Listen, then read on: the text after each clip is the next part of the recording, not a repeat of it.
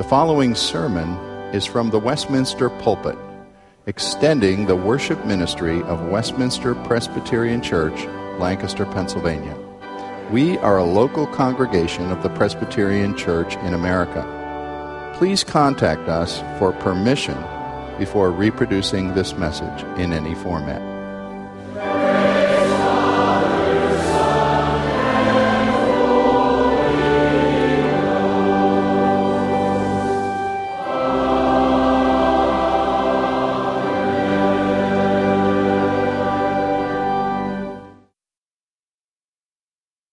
2 Peter chapter 1, if you'll turn there.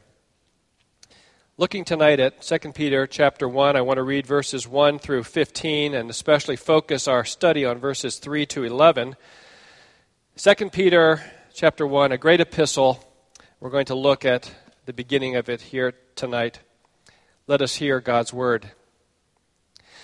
Simeon Peter, a servant and apostle of Jesus Christ, to those who have obtained a faith of equal standing with ours by the righteousness of our God and Savior Jesus Christ, may grace and peace be multiplied to you in the knowledge of God and of Jesus our Lord. His divine power has granted to us all things that pertain to life and godliness through the knowledge of Him who called us to His own glory and excellence, by which He has granted to us His precious and very great promises, so that through them you may become partakers of the divine nature, having escaped from the corruption that is in the world because of sinful desire. For this very reason, make every effort to supplement your faith with virtue, and virtue with knowledge, and knowledge with self-control, and self-control with steadfastness, and steadfastness with godliness, and godliness with brotherly affection, and brotherly affection with love. For if these qualities are yours and are increasing, they keep you from being ineffective or unfruitful in the knowledge of our Lord Jesus Christ. For whoever lacks these qualities is so nearsighted that he is blind, having forgotten that he was cleansed from his former sins. Therefore, brothers, be all the more diligent to make your calling and election sure. For if you practice these qualities, you will never fall. For in this way there will be richly provided for you an entrance into the eternal kingdom of our Lord and Savior, Jesus Christ. Therefore I intend always to remind you of these qualities, though you know them and are established in the truth that you have. I think it is right, as long as I am in this body, to stir you up by way of reminder, since I know that the putting off of my body will be soon, as our Lord Jesus Christ made clear to me, and I will make every effort so that after my departure you may be able at any time to recall these things. Father, we pray for your help as we seek to engage with your word, as we seek for its truth to penetrate our hearts and to speak to our lives, to convict us of sin and to build us up in faith in Christ. Help us in this time we have now. Through Jesus we pray. Amen. Christians are called to live godly lives. Godliness is a general word used by the Bible's authors to summarize the behavior expected of Christians. The word literally means good worship, eusebia in the Greek, good worship. And we might think of it as describing Christ-like behavior flowing out of knowing Christ. It's a summary. Christians are to be godly. They are to practice godliness because they know God.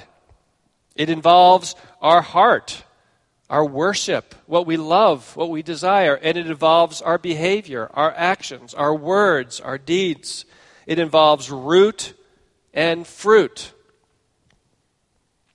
We might define godliness as a Godward life that shows up in the way we live. A Godward life is a life oriented to God, trusting God, loving God, believing in Him, obeying Him, a Godward life that shows up in the way you and I live. A life oriented to God through faith in Christ, which bears much fruit.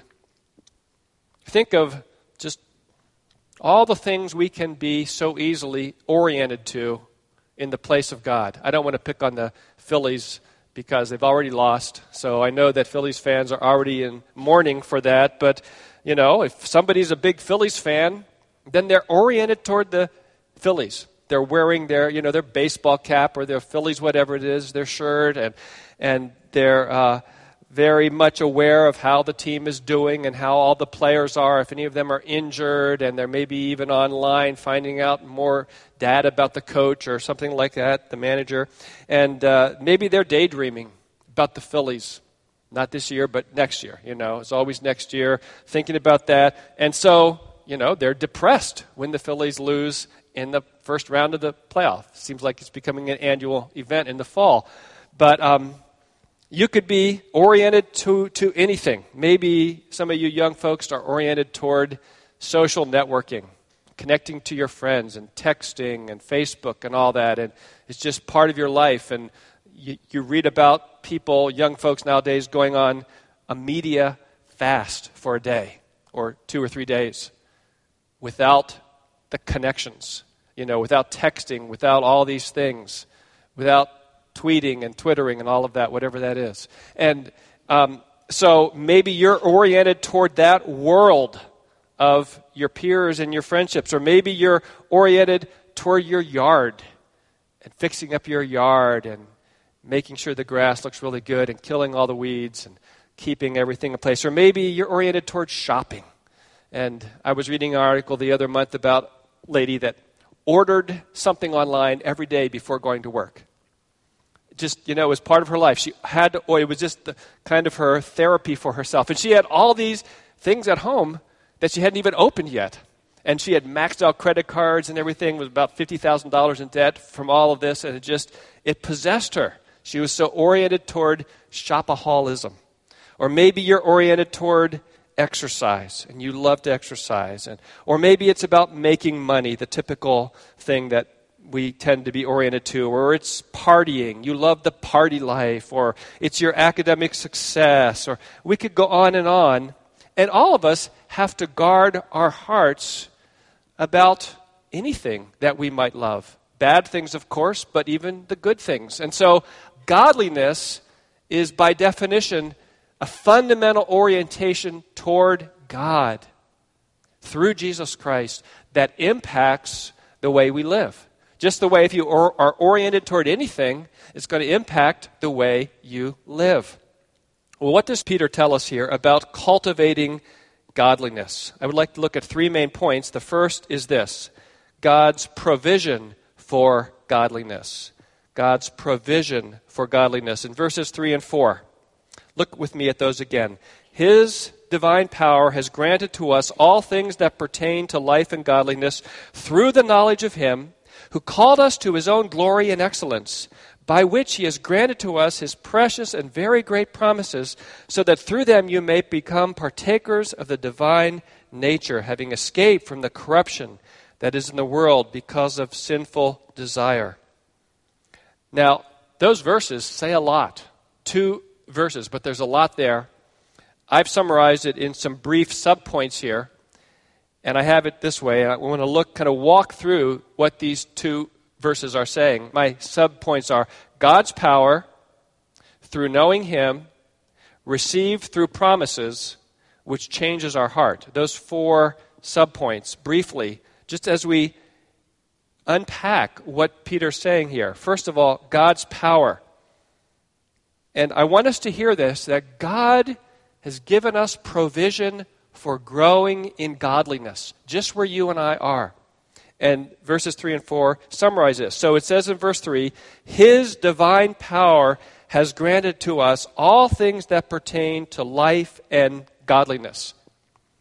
Now it says His divine power, and it refers to verse 2, which ends in the knowledge of God and of Jesus our Lord. So it could refer to God's divine power, or it could be more specific, Christ's divine power. If we had to pick one of those, I would pick that it's referring specifically to Jesus Christ, and especially his divine power that Scripture elsewhere emphasizes, that was declared and it's vindicated Christ through his resurrection from the dead. So because of Christ's death and resurrection, there's this resurrection power at work in believers. And Peter phrases it this way, that this power, his divine power, has given to us, believers, all things that pertain to life and godliness. Peter is shooting both barrels at once, saying, through Jesus Christ, through his divine power, through the resurrection of Christ from the dead, he's given Christians what they need for life and godliness, to live godly lives, in other words, in this present world. Not perfectly, we know. We will still stumble and fall in many ways, but to be growing in godliness. It's foundational. It's saying we have all that we need. It's very similar to Romans 6, where Paul is talking about the accusation that others are saying that if we're saved by grace, then let's sin that grace may abound. And Paul says, may it never be. We who have died to sin, we can no longer live any more in it. And he just talks about this same foundational truth. He says, we've been baptized in Christ. We've been raised in Christ. And so we have died to sin. And we've been made alive in Christ. The same kind of thing there, Paul is using the language that Paul uses to describe the same foundational truth. We have everything we need in Christ. And then he says, therefore, put to death sin. Reckon yourself to be dead to sin, but alive to God. It's the same kind of thing. Or in Colossians chapter 3, where at the beginning of chapter 3, Paul says, if then you have been raised with Christ, set your affection on things above, for you have died, and your life is hidden with Christ in God. When Christ, who is our life, appears, then you also will appear with him in glory. Therefore, and then he starts to talk about godliness. Put to death sin in your life, and he lists very many sins. It's the same foundational thing. When I was a boy, I was a big fan of Superman. I had all the comics. I still have them in my basement in a plastic bag. I'm hoping that they're worth a lot. And Michael talked about retirement. I'm banking on those comics. You know, any Superman fan knows that as long as Superman is at a planet with a yellow sun, he's great. Now, he's from Krypton, which has a red sun, for those of you uninitiated, so he didn't have any special powers there, but he got here to Earth, he's got special powers, so all of Superman's adversaries are like nothing. Opponents, bad guys, super brilliant criminal minds, because Superman has the power of the yellow sun, and so, bam, you know that nothing can hurt him, he flies, he's all powerful, it's great. And, you know, the reason I bring up that illustration is that think of Jesus, if I could say in a reverent way, Jesus like the power of the sun, but much better than that. And in a much better sense, providing the Christian with everything you and I need for godliness. It's really along the lines of the New Testament imperative, which essentially says, Christian, be who you are. The Bible has it everywhere. You are hidden with Christ in God. You have been seated in heavenly places in Christ. You are a new creation in Christ. And then the imperative comes, the command comes, therefore, live this way. Put off sin. Put on Christ-likeness. Be like Christ. Put on love. It's the imperative, it's the command, but it's not just the raw command. It's based on the foundation of the indicative. The indicative leads to the imperative. You are a new creation in Christ. That's where the power comes through. Work out what God has worked out in you. So it's God's power, verse 3, and then at the end of verse 3, through knowing Him. Notice that phrase, through the knowledge of Him, again, probably referring to specifically Christ, through the knowledge of Him who called us to His own glory and excellence.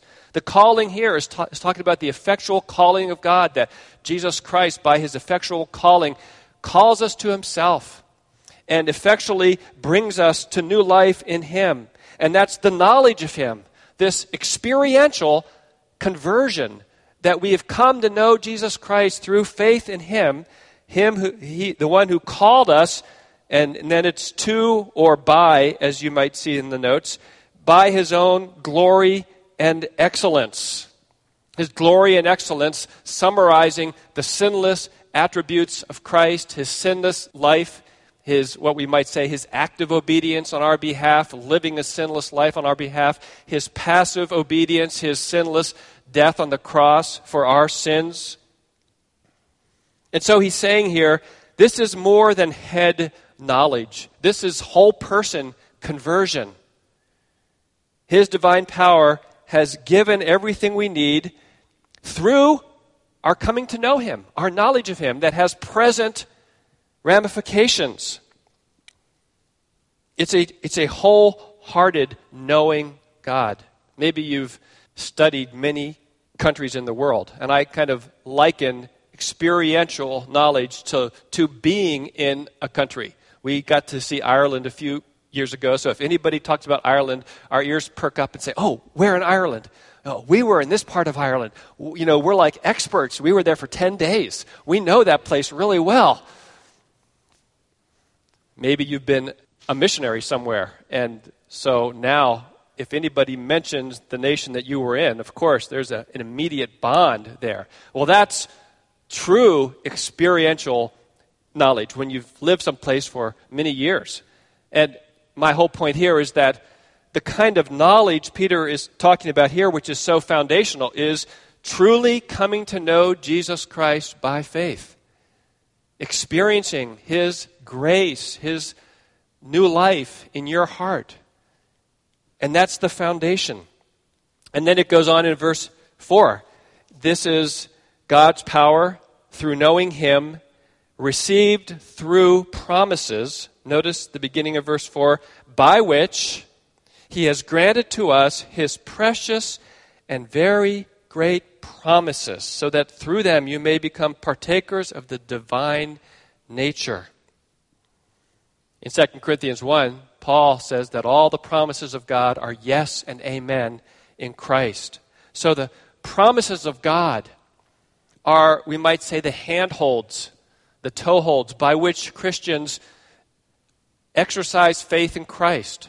All that Jesus Christ has done for us, He offers us in these great promises.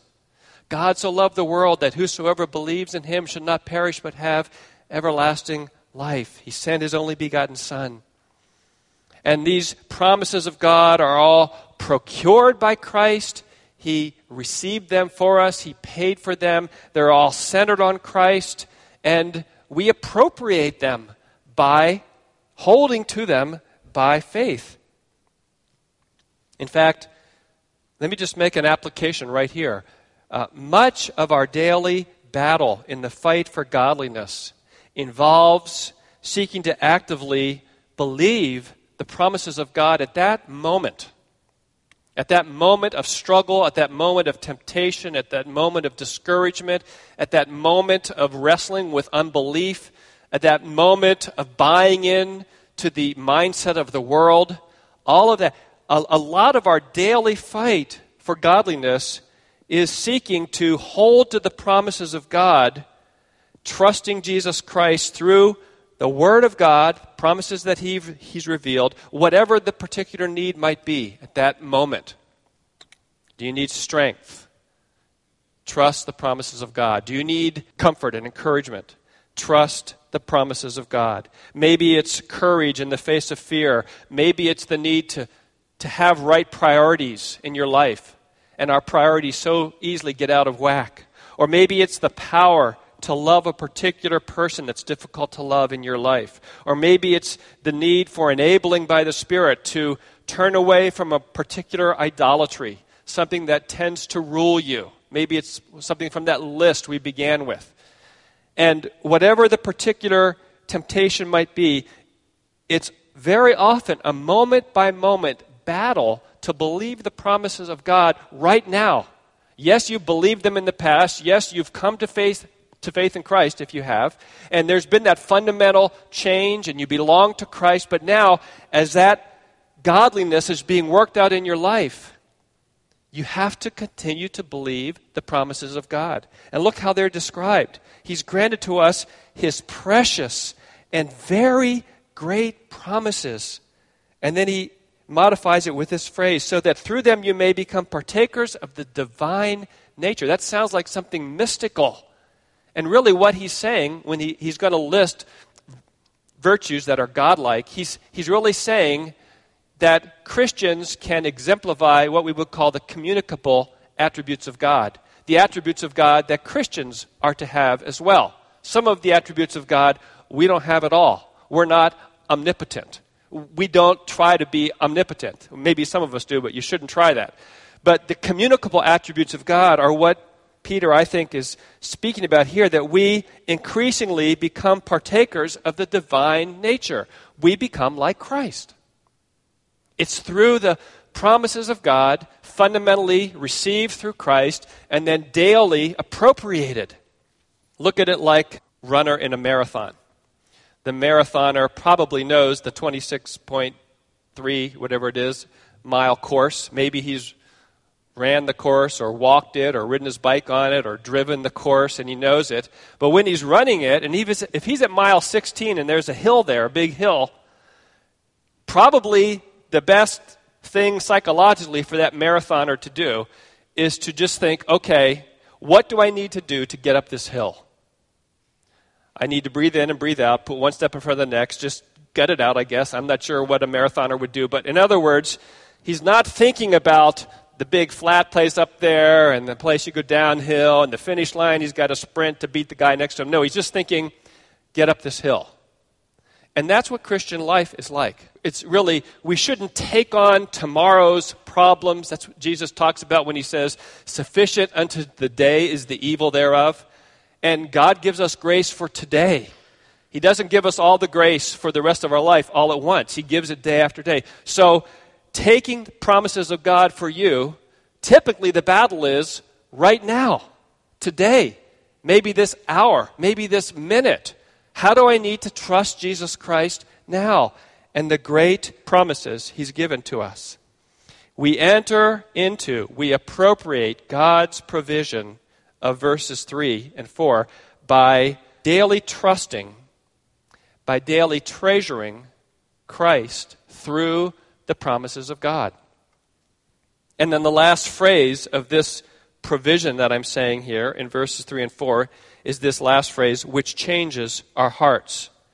God's provision, God's power that through knowing Christ and receive through the promises of Christ, which changes our hearts. At the end of verse 4, having escaped from the corruption that is in the world because of sinful desire. Peter is essentially saying, he's looking at the world and saying, the main problem in the world is sin, sinful desire. The main problem of the world isn't what kind of economy a nation has, or what kind of political system, or what kind of house you live in, or what kind of whatever it is, clothes you wear, or the main problem in the world is the problem of sin. And he's specifically talking here about sin in our hearts, the corruption that is in the world because of sinful desire. And he's basically saying here that Christians have escaped it. Having escaped the corruption that is in the world. How does that occur? How does someone escape sinful desire and the corruption that is in the world because of it? You escape it through coming to faith in Christ. There's this fundamental change.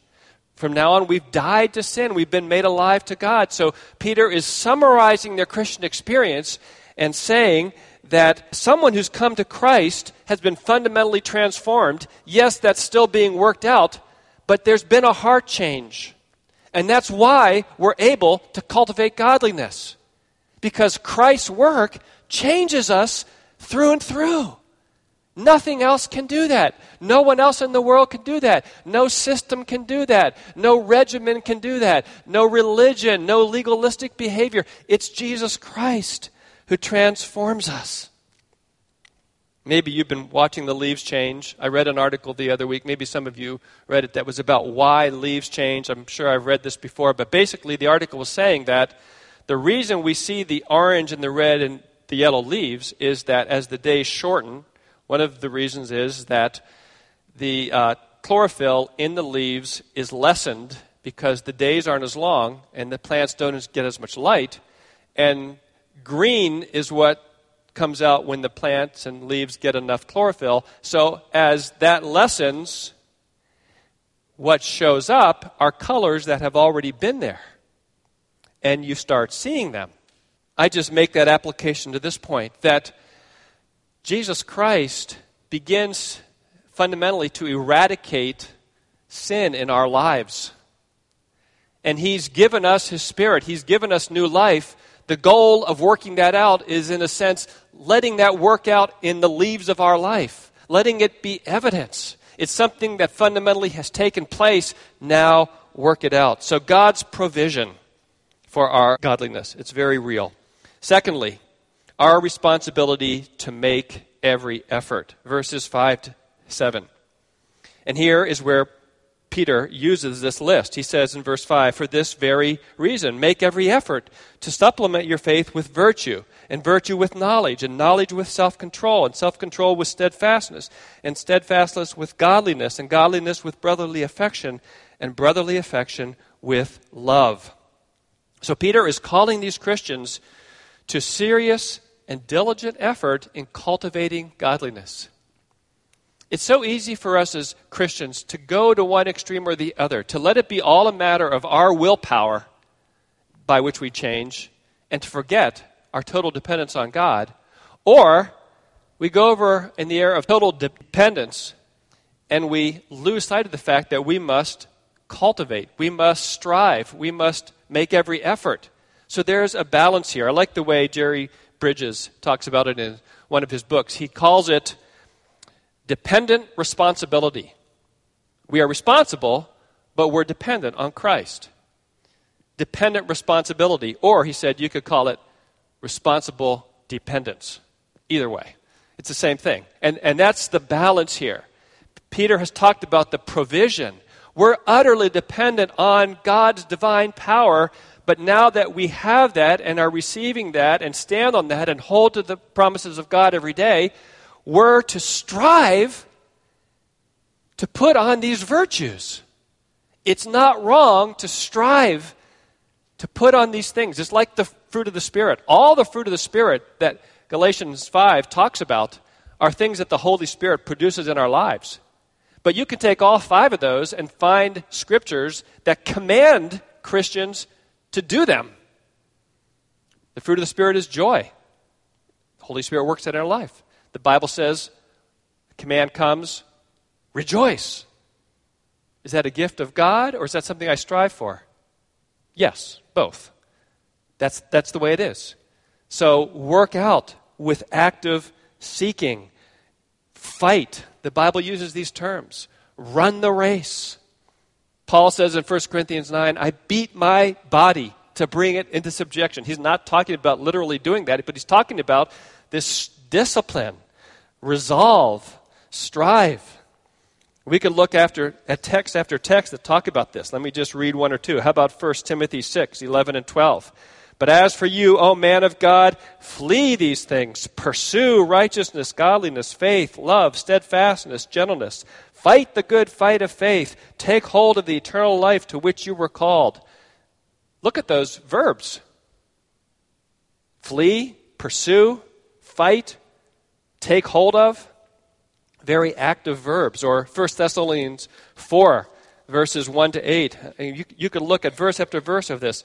Paul there says, finally then, brothers, we ask and urge you in the Lord Jesus, just that as you receive from us how you ought to live and please God, just as you are doing, that you do so more and more. In other words, he's saying, you know how to live and please God, do so more and more. He doesn't say, just lie back, wait till you feel the movement of the Spirit, and then you will be carried up somehow on clouds, and you will be doing God's will. No, he says it's something you have to strive to do. There is this dependent responsibility. Romans 6, I already talked about that, but it's interesting that there, after Paul talks about this same matter of the provision, he says in very powerful terms, after he's talked about all we have in Christ, we've died with Christ, we've been raised to him. In chapter 6, verse 12, he says, "Let not sin therefore reign in your mortal bodies to make you obey their passions." In other words, he's saying, don't let sin reign anymore. Don't give the members of your body to sin, to obey it. And the question for us is this: is this how I am living my Christian life? Is this how I am pursuing godliness this week? Not haphazard, but focused. Is that, or am I buying into some kind of twisted theology or kind of comfortable theology that just says I coast? I'm not trying to be harder than the Word of God is, but I want you to hear what Scripture is saying. Make every effort. Peter repeats it in 2 Peter. He uses that phrase 3 times. In fact, when you get to the end of 2 Peter chapter 3, after the epistle is just about done, he says in verse 14, "Therefore, beloved, since you are waiting for these," you're waiting for the new heavens and the new earth, which he's described, "be diligent to be found by him without spot or blemish and at peace." Uses that same phrase. It's one that he likes. And then we see this list of virtues in chapter 1 in verses 5 through 7. And we don't have a lot of time to go through them all in depth. But notice, they're not merely outward conformity. They have to do with heart issues as well. They're not just legalistic behaviors. The Bible is very rich. It talks about both the outward things and the inward attitude of heart.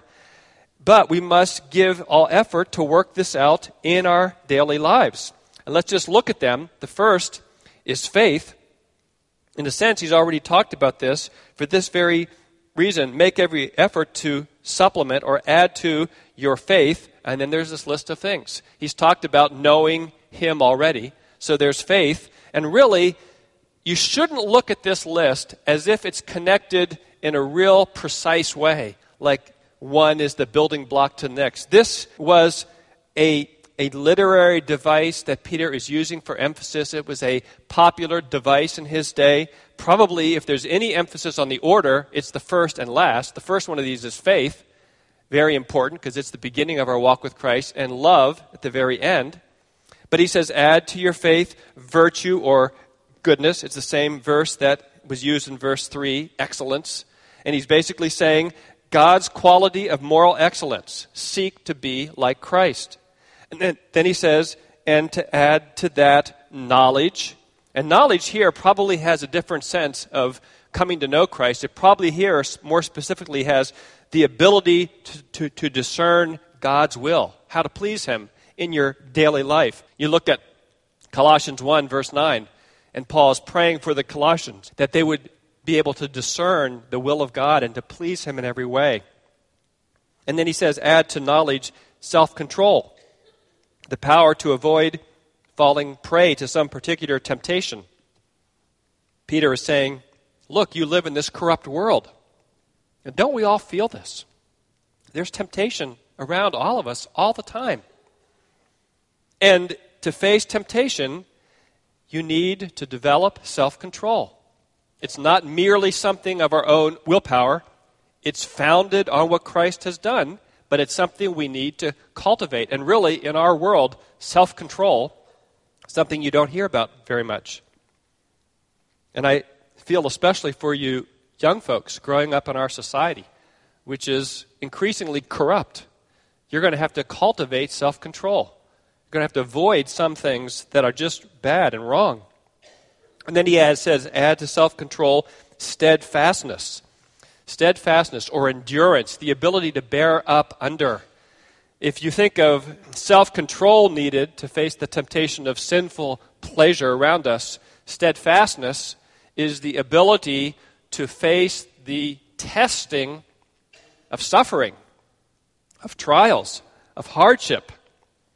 And the Christian's calling is to remain steadfast in his or her faith in times of trial. That's not an easy thing to do, especially if a trial goes on and on. I haven't seen a movie that is out Soul Surfer about this young girl Bethany Hamilton, who in 2003, on October 31st, was surfing on Tunnel Beach in Kauai, and a shark came along. And kids, don't be afraid of this because, it's very rare. It's more likely you'd get hit in the car on the way home than get bit by a shark. So don't stay away from the beach if that's where you like to go. But her left arm was bit off right below the shoulder by a shark. And she was 13. And apparently she wrote a book about this and is a motivational speaker because she was operated on the next day. Her dad was scheduled to have knee surgery. She took his place and had surgery. Her arm was gone. And within a month, she was surfing with one arm and had to relearn all of how to surf. What an amazing story this is.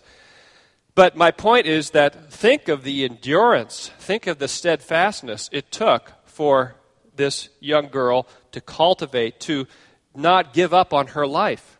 And she did that, a remarkable example of human endurance. And then there's adding to steadfastness, godliness. We've already talked about that. A Godward orientation of your life that comes out in the way you live. And then adding to that, brotherly affection. That's the word Philadelphia. And primarily expresses love among Christians. We're to especially see to that.